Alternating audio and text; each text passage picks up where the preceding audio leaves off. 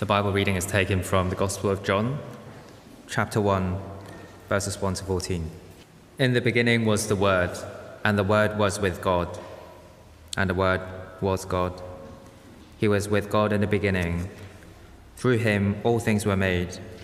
Without him nothing was made that has been made. In him was life, and that life was the light of all mankind. The light shines in the darkness, and the darkness has not overcome it. There was a man sent from God, whose name was John.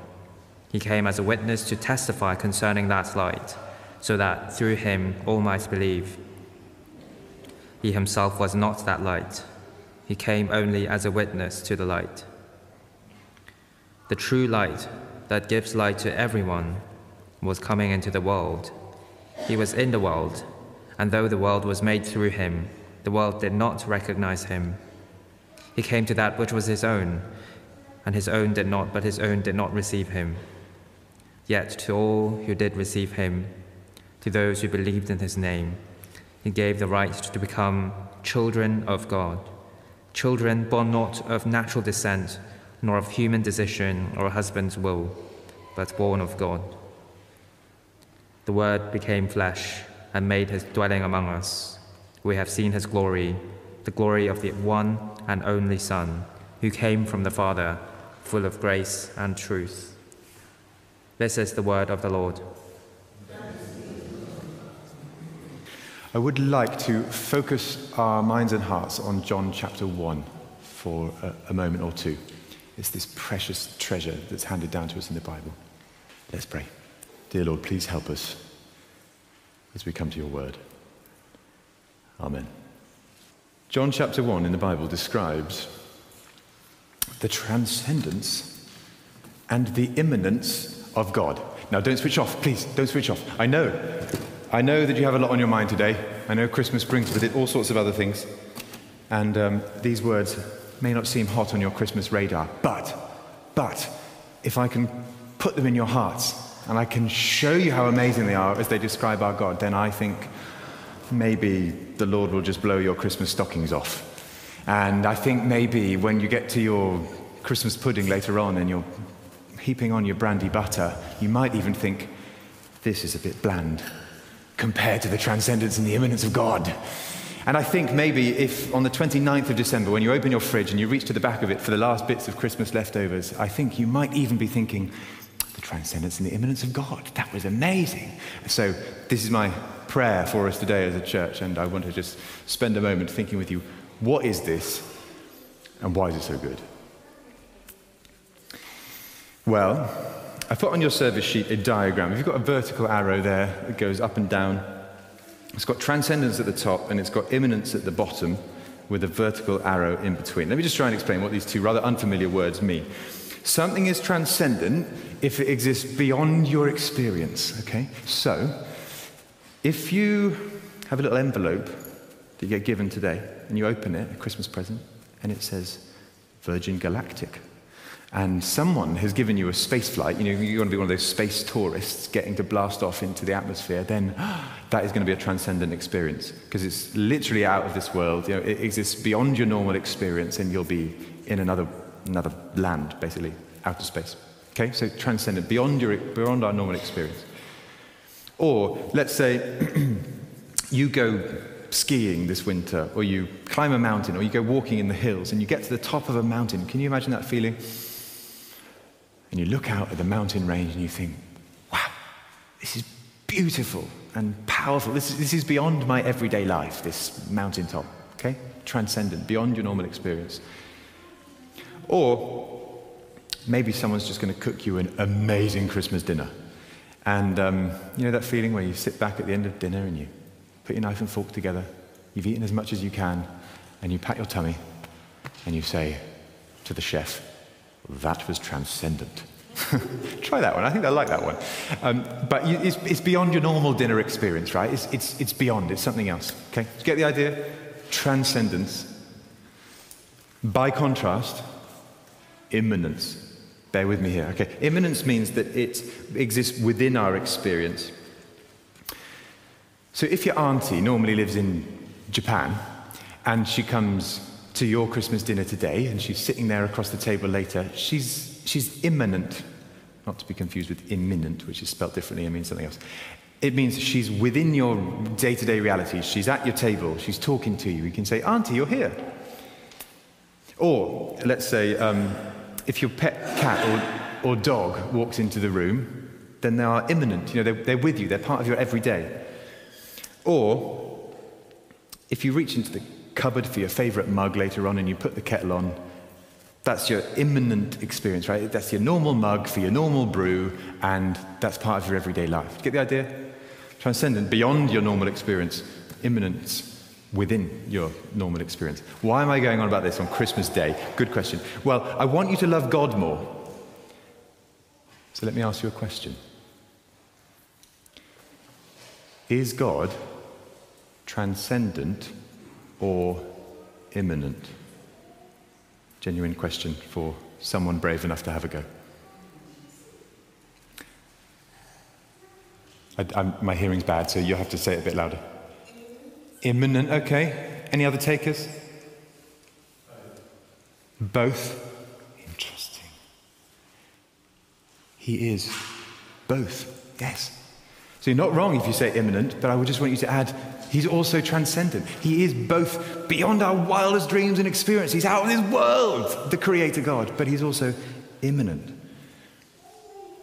Don't just take my word for it. Let me show you in this incredible Bible passage, which is one of the ones that Christians have said Christmas after Christmas after Christmas for 2,000 years. Do you have it there in front of you?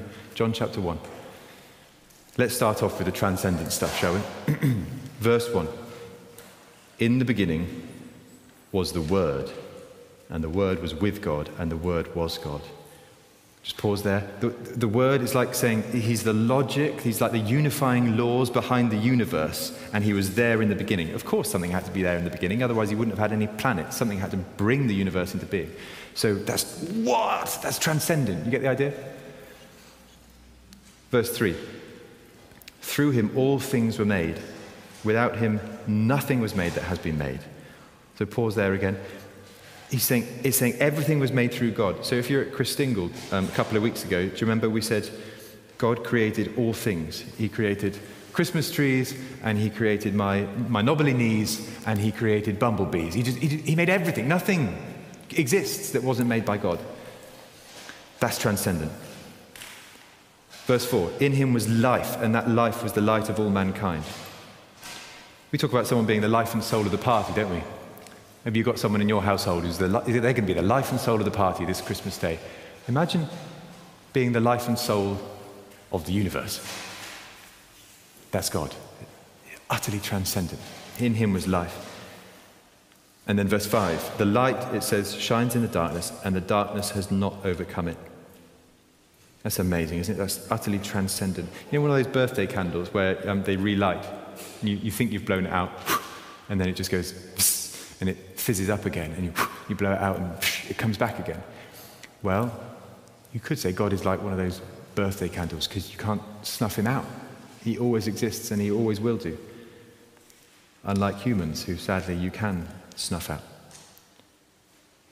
So you see, God is transcendent, but, stay with me here, he's also immanent, because verse 9, for instance, says the true light that gives light to everyone was coming into the world. See, that's a very Christmas thought, isn't it? By definition, he's not just out of this world, he's coming into the world as Jesus Christ, the Lord.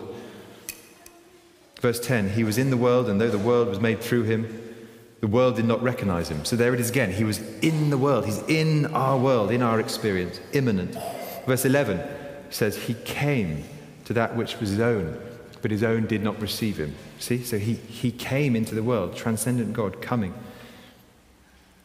And finally, verse 12, yet to all who did receive him, to those who believed in his name, he gave the right to become children of God, children born not of natural descent, nor of human decision, nor a husband's will, but born of God.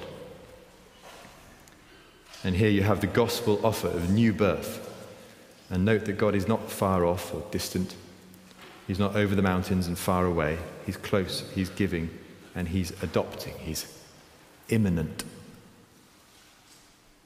So I'm saying to you today, God is both transcendent and immanent, and hopefully you can tell I'm just ready to fall off my Christmas sofa with joy, and maybe the flame begins to glow in you as well. He is great. Just to be clear, if you're wondering, there's a little danger that you think, oh, well, that's all because of Christmas. So before Jesus came into the world, God was not immanent, and then thankfully the transcendent God came into our world and everything changed. You've got to be careful with that thought, because before God the Son becomes a baby in a manger, he was still immanent. He was still everywhere and near to his people. So if you're interested in that kind of theology, then you can just enjoy God throughout the ages, both transcendent and immanent. Just before we're done on this theme, two dangers. Tempting to say God is only, wow, he's only transcendent, he's only all-powerful. And that is what some religions try and do. They sort of take that idea about God. Islam tries to do that.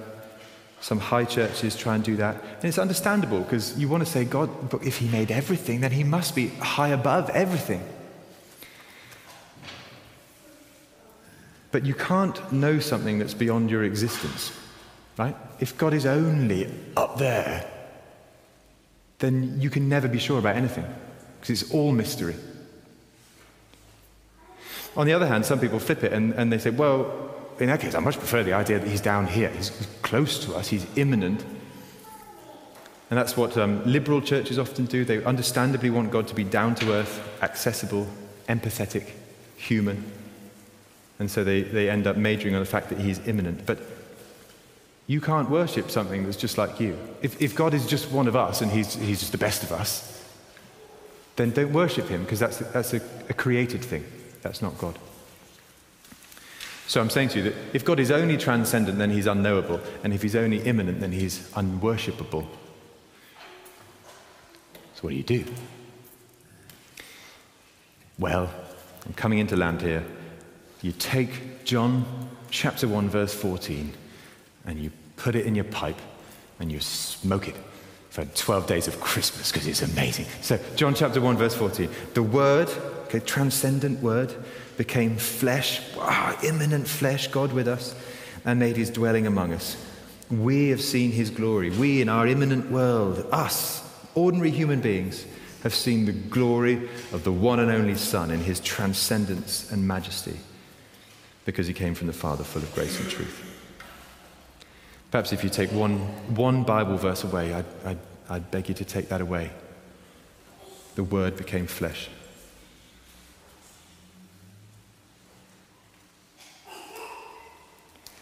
I fear I've totally baffled you on Christmas Day. But some of you are smiling at me, and I'm grateful to you. Maybe, some films, they require you to watch them a second time, like Inception just completely confused me, and I had to watch it again and again. And maybe you can enjoy thinking about this again and again and again over the 12 days of Christmas. One final thought. You can know God. You can be sure about God in all his majesty, in all his transcendence. Someone said to me earlier this year, how can I be sure about God? Because there's so many religions, there's so many ideas, the Bible is so big, what am I supposed to do? I said, look, it is deep, but it's also really simple. Jesus. He said, what? I said, yeah, if you just come to Jesus, he is the Word made flesh. He is God in skin. So if you can make up your mind about Jesus, then everything will resolve. He's either God or he isn't. He either tells the truth or he doesn't. He said, oh, that's very refreshing. I said, I know, it's so good. So can I commend to you again this amazing baby in the manger, Jesus Christ? If you feel alone at Christmas time, I pray you'll know the immanent God, the one who came near to us. He's Emmanuel. He can be with you. He's part of your world. He's not remote or far off. He came into our world so that we could be part of his world. If, on the other hand, you feel rather over-familiar with Christmas, some people have their Christmas day mapped out. Everything is meticulously planned. They know what they want to do. They know what they did for the last 2 decades, and they just plan to do it again. Well, that's good, but there is actually more, certainly, to God. And I hope you can enjoy that thought. Even in the over-familiarity of Christmas Day, you can know the transcendent God who you will never fathom, who you can never measure, who you can't get bored of because he's amazing. I was sent a prayer by some friends earlier this week. They just sent it on WhatsApp. It was an audio message of them praying, and they just had a grasp of this. I felt like in the way they were praying, they were able to pray to the transcendent God who could do anything, and yet also the immanent God who was so near that he would love to do anything for us. Let's pray. I'll just leave a moment's quiet. And it may be that you're not used to praying, or you haven't ever prayed with a thrill and joy in your heart to this God. And I'll leave you a moment to pray in silence to him if you would like to. Our great God, we worship you today. You are transcendent. You are out of our world, and we worship you. But Lord, you're also immanent, and you came to be with us. You came to Bethlehem, Jesus Christ, God, the Messiah, the Lord, and we worship you, the one who came near to us. Amen.